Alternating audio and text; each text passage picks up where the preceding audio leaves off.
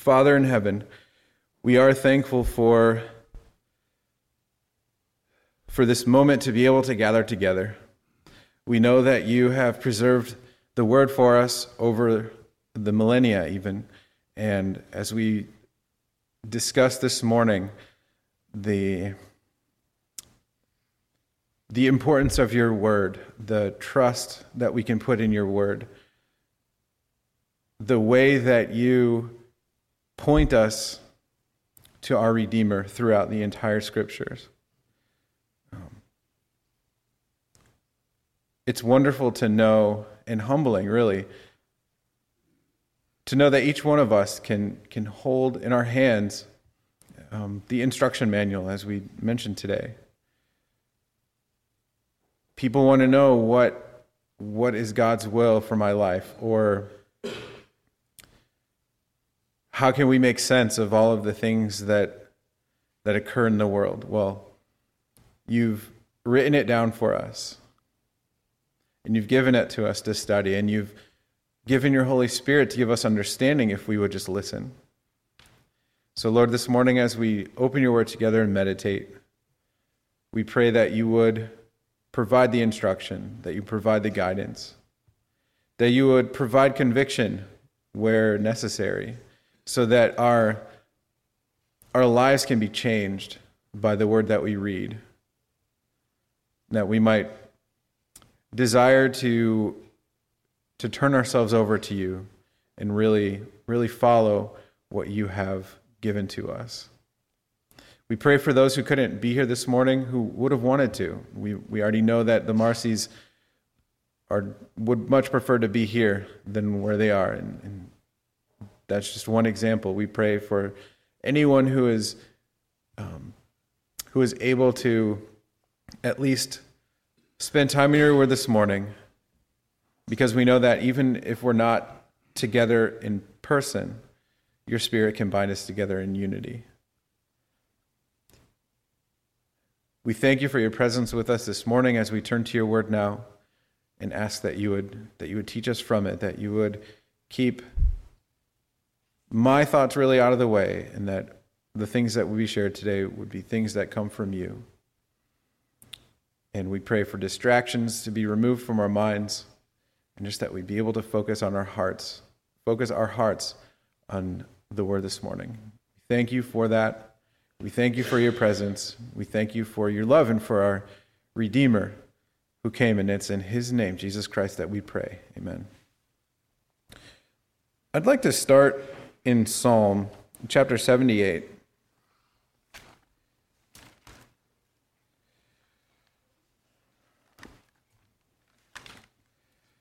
Psalm chapter 78.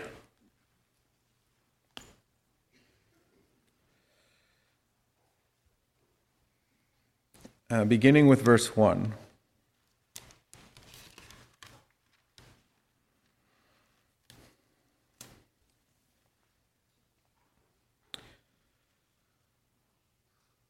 The word of God says, "Give ear, O my people, to my law. Incline your ears to the words of my mouth. I will open my mouth in a parable, and I will utter dark sayings of old, which we have heard and known, and our fathers have told us. We will not hide them from their children, showing to the generation to come the praises of the Lord and his strength, his wonderful works that he hath done. For he established a testimony in Jacob, and appointed a law in Israel, which he commanded our fathers, that they should make them known to their children. And the generation to come might know them, even the children which should be born, who should arise and declare them to their children, that they might set their hope in God, and not forget the works of God, but keep his commandments." The first scripture that I'm reading this morning talks about generation after generation teaching and putting their trust in God. In verse 5, he says, the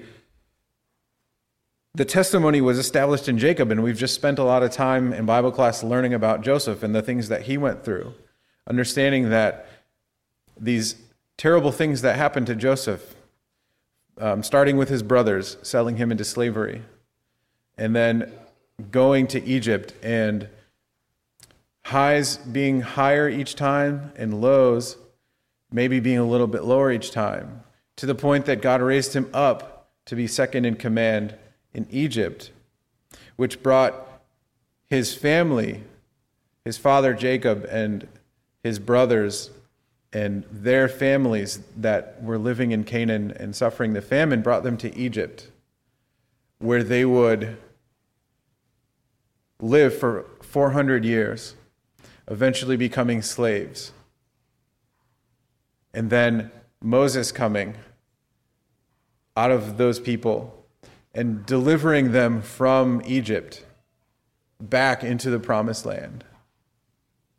This testimony that takes up quite a bit of the beginning of the scriptures. The first 5 books are really the account of those things happening. And we'll get a little bit more into it later, but we know that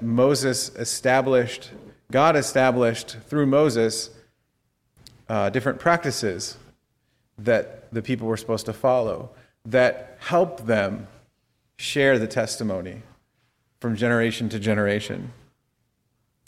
The purpose of the feasts and the sacrifices that they were supposed to make was to remember. And when we think of that word remember, because I could say I remember when I lived here and spent some time on the lake and spent 5 years in this church.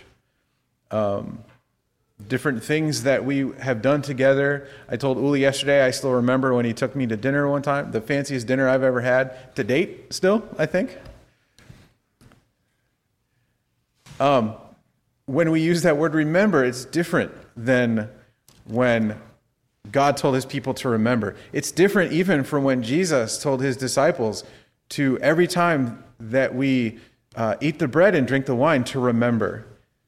It's different. The way that they used remembering was to put themselves in the place of the people that experienced the thing that they're remembering. So the reason why they would have Passover every year was so that they could put themselves back in the situation of being delivered from Egypt and understanding what God brought them through to get them from slavery to freedom. So this command to tell your children, and then I love how verse 6 says, we tell our children so the generations to come might know about it. And then the children who aren't even born yet would be able to tell their children still. This pattern has been established from the beginning of scriptures so that we can share. Why? So that they might set their hope in God and not forget the works of God, but keep his commandments. Why do we pass on legacies?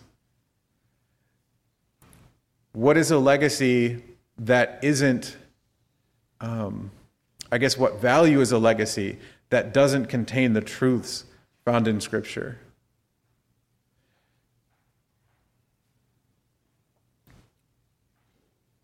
If we're passing something down that doesn't bring people closer to God, then we should think about what are we actually contributing.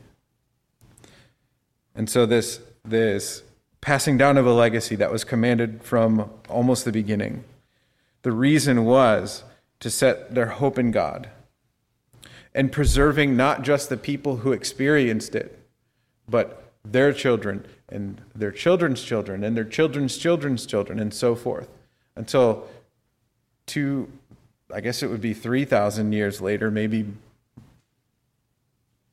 can't do the quick math, but a really long time, that the Jewish people today still celebrate these things. They still have Passover.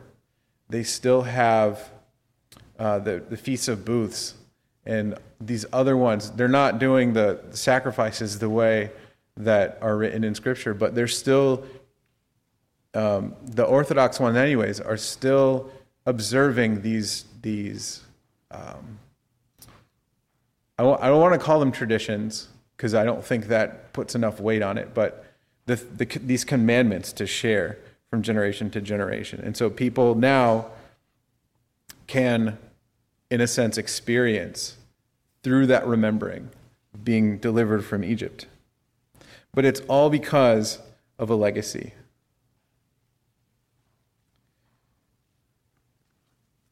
If we go to Titus,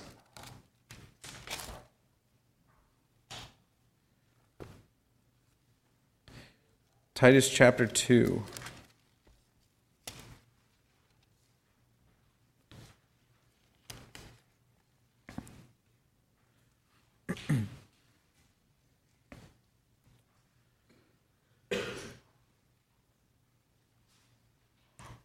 Actually, I'm going to start just a hair back in chapter 1.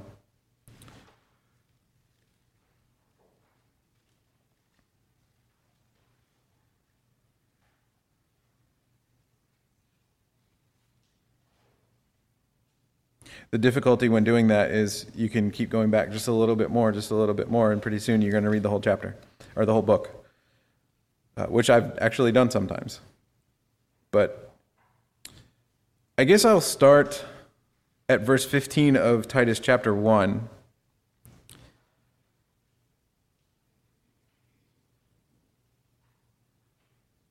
Previous to that, he's warning people about following false teachings. And in verse 15, he says, "Unto the pure all things are pure, but unto them that are defiled and unbelieving is nothing pure. But even their mind and conscience is defiled. They profess that they know God, but in works they deny him, being abominable and disobedient, and unto every good work reprobate." And before I move into chapter 2, I just want to settle here for a minute.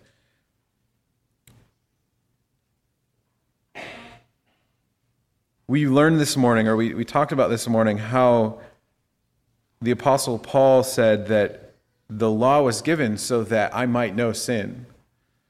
Because without the law, we would just be doing whatever we were doing, and we would have no idea that we were far from God. And so the law was given so that we might become aware of sin, know what it is, and understand the need that we have for a relationship with Jesus Christ. And he says here in this letter that there are people who, because they're not in a relationship with God, whatever they're doing,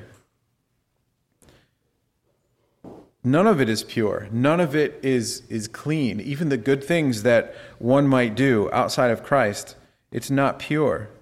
Because even their mind and conscience is defiled. And it even says that some of them would profess to know God.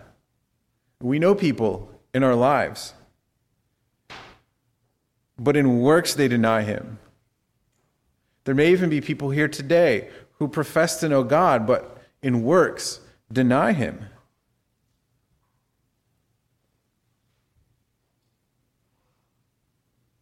I've had to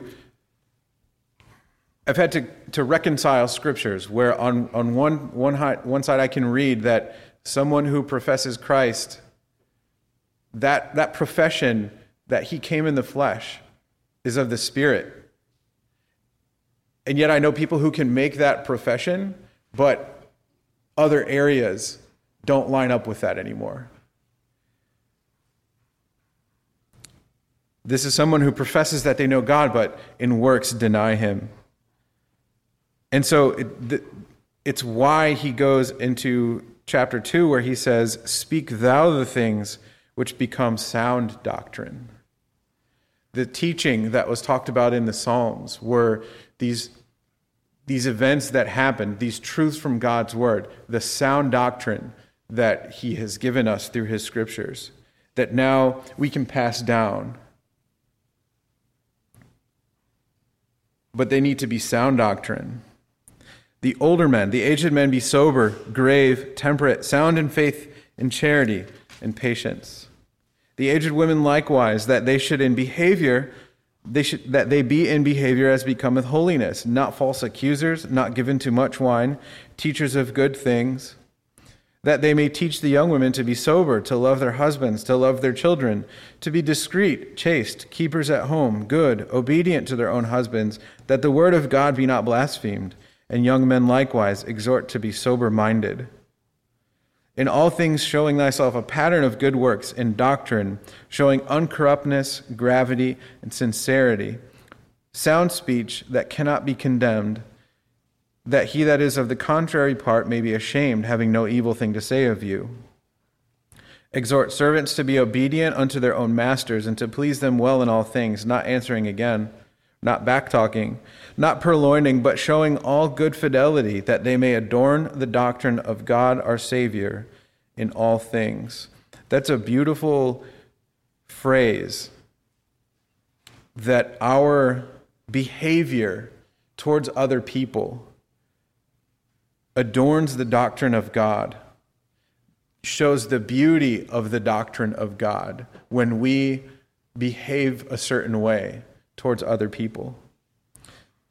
And on the other hand, it can really damage the reputation of God's word if we proclaim to be his and yet behave in a way that he doesn't want us to behave. For the grace of God that bringeth salvation hath appeared to all men, teaching us that denying ungodliness and worldly lust, we should live soberly, righteously, and godly in this present world, looking for that blessed hope and the glorious appearing of the great God and our Savior, Jesus Christ, who gave himself for us, that he might redeem us from all iniquity and purify unto himself a peculiar people, zealous of good works. These things speak and exhort and rebuke with all authority, and let no man despise thee. To be honest, this was the first scripture that came to my mind when I kind of thought about tying in a message today with the general events of the weekend. But I didn't want a message, and I don't think they would have wanted, my grandparents, a message about them. Omi says no. But these are the verses that came to mind. Learning from our elders, hearing the experiences in their lives, not disrespecting the aged like some might do. We can learn about that. Was it Solomon, wasn't it?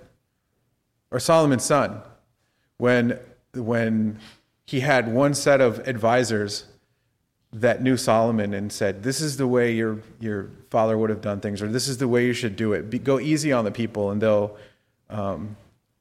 they'll follow you more. And his younger friends who thought they were hot stuff said, no, double down.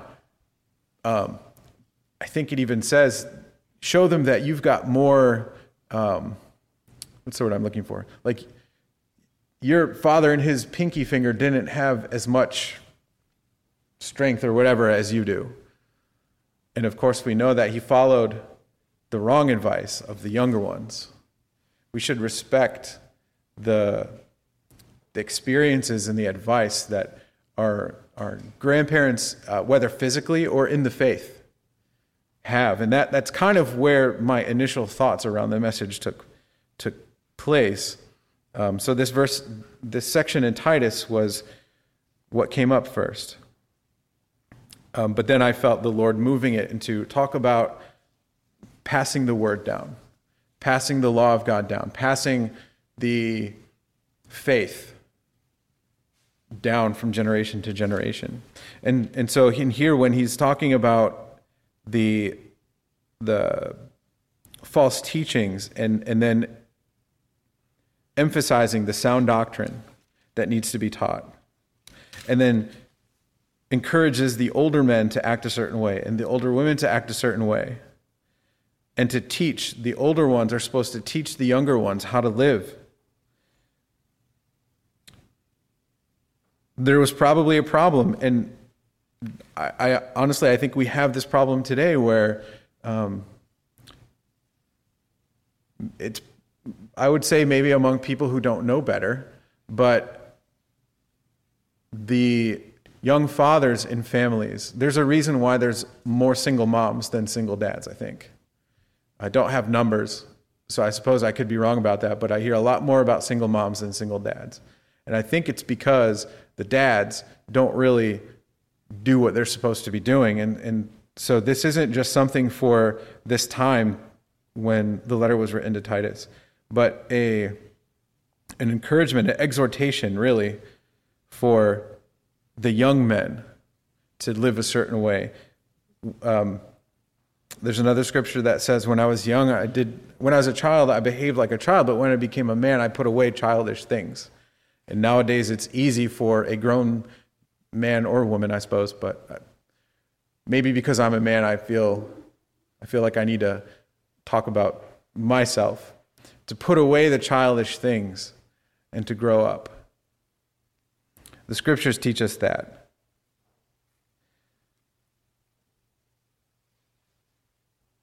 The fact that sound doctrine is mentioned more than once, it's important to make sure that the things that we're passing down come from the scriptures. This is our plumb line. Is that the right word? The right construction term? The thing that we measure everything else by. And nowadays, you can find books that are like if you go to Amazon and you look for spiritual books, you can find anything. It's in the Christian category. But if you dig into it a little bit, there's a lot of heresy.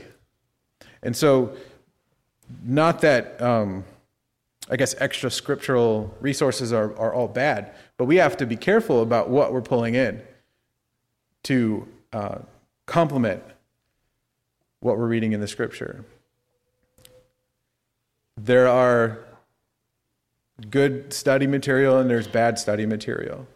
And I guess one way to know if it's bad is if you have to change the meaning of words that we read in the scripture to make your agenda become scriptural, then your agenda and your extra scriptural text is not trustworthy.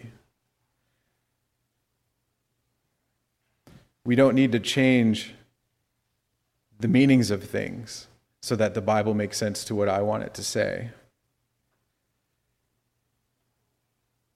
So we use the scriptures as our guide, as we're passing down the sound doctrine, and as we're teaching. And this chapter in Titus is all about the older believers. And to be fair, that doesn't mean the old believers. There is a believer who is older than me, and there is a believer who is younger than me. So therefore, I am an older believer to somebody, just as others are an older believer to me. And so that's another exhortation for me to understand that if I'm going to be an example to my nephews that are beginning to be converted and baptized, just the same way that Uncle David or Opa or any of you brothers and sisters that are older than me, and maybe even older than them, can do that. So we each are in a stage where we are both the older and the younger. And so it's an encouragement to each one of us. But again, it's this concept of passing on this legacy of faith from one generation to the next. And why? Looking at verse 10 again, that they may adorn the doctrine of God our Savior in all things. We are a light to the world. Jesus is the light, but he told us we are a light to the world.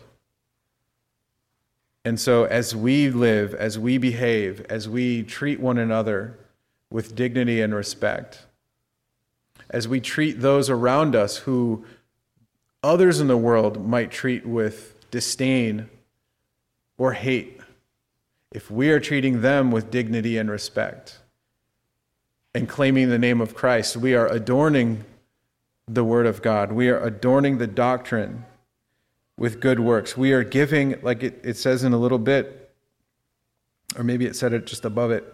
Yeah, in verse 8, that those that are against you would be ashamed because they don't have anything evil to say against you, because of the way that you live.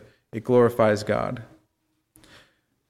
And then in verse 13, looking for that hope and the glorious appearing, this concept of Shekinah to the Hebrew people, which was the presence of God. We look forward to the presence of God, the hope of his presence in the redeeming of our Savior Jesus Christ. He will come to redeem. He has come. It says in 14, he gave himself for us to redeem us from all iniquity, to pay for our sin, and to purify unto us unto himself as a people set apart, a peculiar people who are zealous of good works, who desire to do the good things that are found in Scripture, who desire to follow after him in holiness. And it really only happens as the older teach the younger, and the younger respect the older enough to listen and to be encouraged and taught by them, both working together in love toward the same goal. Let's get a little less broad in terms of relationship between a big group of believers. Ephesians chapter 6 talks. It's more personal because it's talking about family. But again, I think Opa was speaking this way yesterday, that everyone in this room is part of our family. And so this isn't just me and the 4 people in my house. I mean, it is that, but it's also, I think, us as a family of believers as well. Gives us a little bit more insight. Ephesians chapter 6 says, "Children, obey your parents in the Lord, for this is right. Honor your father and mother, which is the first commandment with promise, that it may be well with thee, and thou mayest live long on the earth. And you fathers, provoke not your children to wrath, but bring them up in the nurture and admonition of the Lord. Servants, be obedient to them that are your masters according to the flesh, with fear and trembling, and singleness of your heart as unto Christ, not with eye service as men pleasers, but as the servants of Christ, doing the will of God from the heart, with good will doing service as to the Lord and not to men, knowing that whatsoever good thing a man doeth, the same shall he receive of the Lord, whether he be bond or free. And you masters, do the same things unto them, forbearing threatening, knowing that your master also is in heaven, neither is there respect of persons with him." It's interesting that honoring your father and mother, which is the 5th commandment, it says that's the first one that has a promise. That promises that your days would be long on the earth. I read in kind of a messianic Jewish commentary that they really felt like there are 3 people in a family who deserve respect: your mother, your father, and God.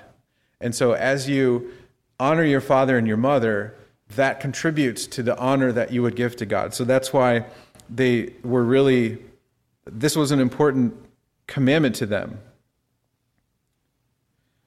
It was critical in honoring God, which is what they wanted to do. And then there's verse 4, which tells fathers, I think it also means mothers, but there's a reason I suppose that he used fathers, to not provoke your children to wrath, to not be overbearing with, demands or discipline. A way that I take it is to actually be honorable as a father to my children. We are to nurture and admonish them in the Lord. We're always pointing our children to God when we use effective discipline. The point isn't to hurt them. The point is to teach them and encourage them and point them to God. Again, passing down things from generation to generation. It even talks about servants or slaves in other translations to obey your masters. And maybe because of where I live, that usually is a sensitive topic to me. because of the way that slavery, I guess, happened in the United States and kind of how it took so long for that to go away, even to my mom, I think, talking about problems even in the 50s. So we might think that slavery was an issue only in the 1800s, but there were effects of that felt in some places, probably even today. But talking to guys that still work at work where they couldn't drink from the same fountain as someone else, as a white person, because of where they were living. So these effects that show up, slavery is a little bit different. I want to take just a second to talk about the insight that I gained from what I think is a good study from Ray Vander Laan when he talked about slavery in this time where people would give their children up when they didn't want them anymore. They would throw them out in the city, outside the wall, and people could just go get a child to train them to be their servant. And so that child became their slave. If they were to completely get rid of that person, as you know, let's say there's a former pagan family that comes to know the Lord, but they had one or several children as slaves in their house from the beginning. If they were to just let them go, there would be nothing for that former slave to do. So the reason why we don't see a lot of emancipation in the scripture is because we're thinking of slavery as the United States when we're thinking of it in those terms. And it was a little different back then. But what it does say is that servants, obey your masters as if you are obeying Christ. We know that there are certain types of slavery that even happen in the United States today where I'm not going to talk about them here because of kind of kids hanging around and I don't want to share too much. But for them to obey their masters could mean death, could mean really bad problems for them. And so I don't want us to kind of think of this as there's more to it than just the simplicity of obeying your masters, but which is why that context from ancient times is important. But he says to serve your masters as unto Christ, not with eye service as men pleasers. I was that kid who tried to obey my parents with eye service, just enough to get by.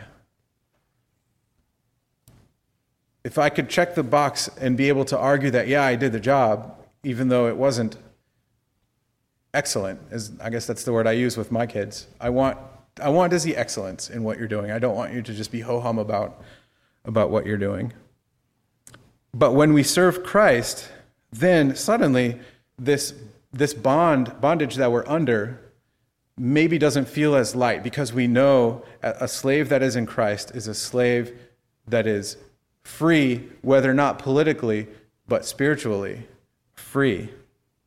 And so we are going to receive blessings from God as we serve. But then it also says, masters, treat your slaves, treat your servants in a way that is pleasing to God as well. So again, this relationship of, someone in authority teaching someone that's not in authority.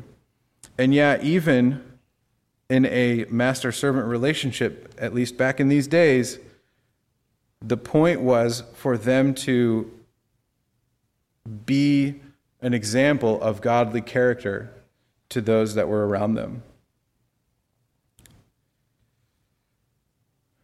And there was even a custom that when slaves would be able to be freed, there was a Jewish law that after 50 years, or at the year of Jubilee, slaves were supposed to be freed, and including the families.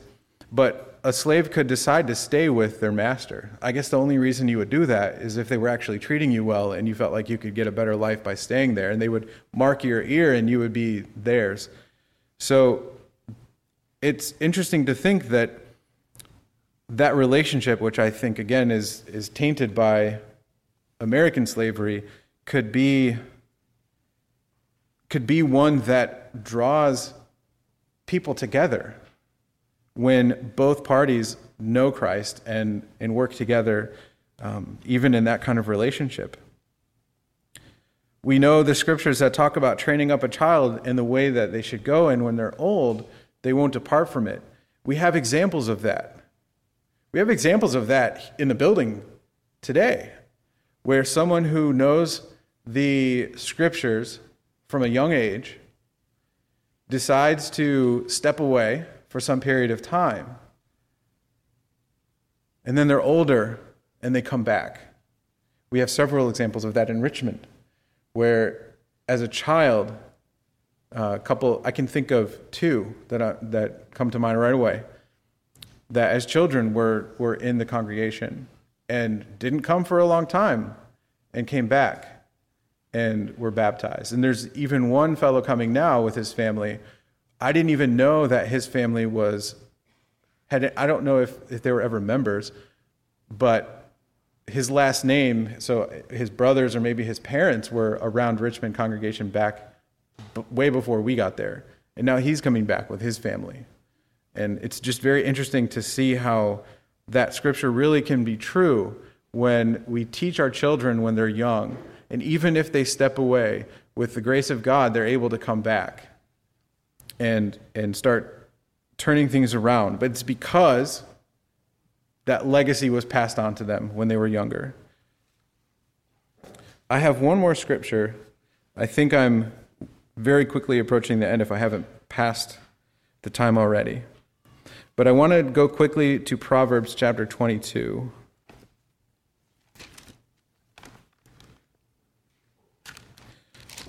It's only 3 verses, so if you don't want to follow, that's fine as well. Proverbs 22, verse 17, "Bow down thine ear and hear the words of the wise, and apply thy heart to my knowledge. For it is a pleasant thing if thou keep them within thee, that they shall withal be fitted in thy lips. That thy trust may be in the Lord, I have made known unto thee this day, even to thee." Hear the words of the wise and apply them to your heart. Why? That your trust may be in the Lord. It's very simple. We're passing the faith down from generation to generation.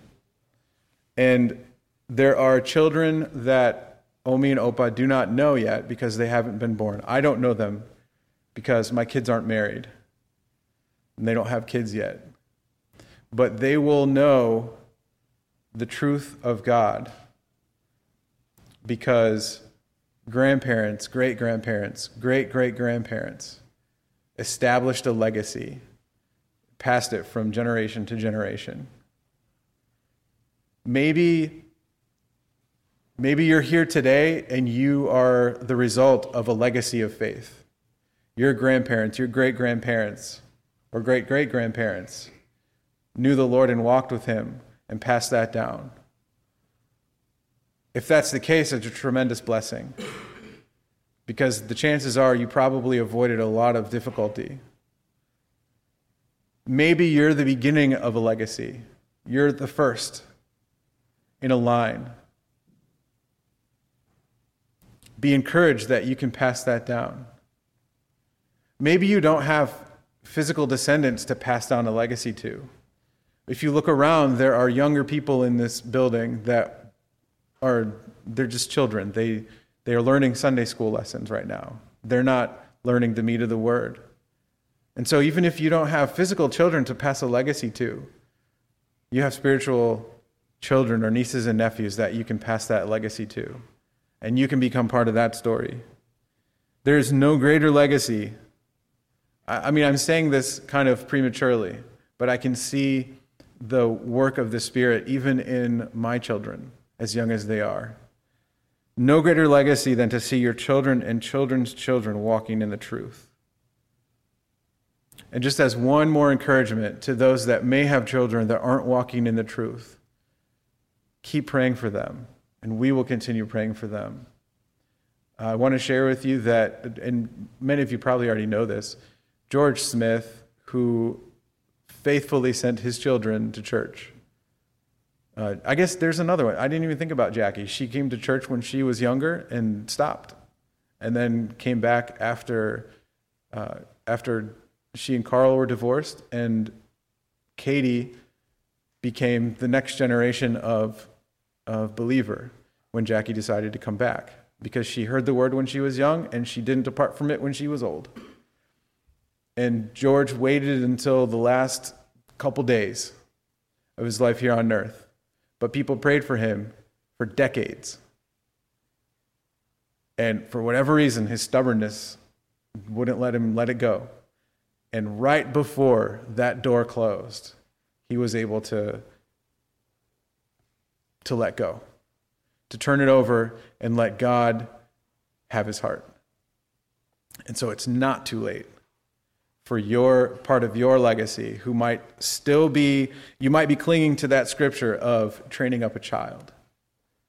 And that's your only hope right now, that someday when that child is old, they will not depart from the scripture.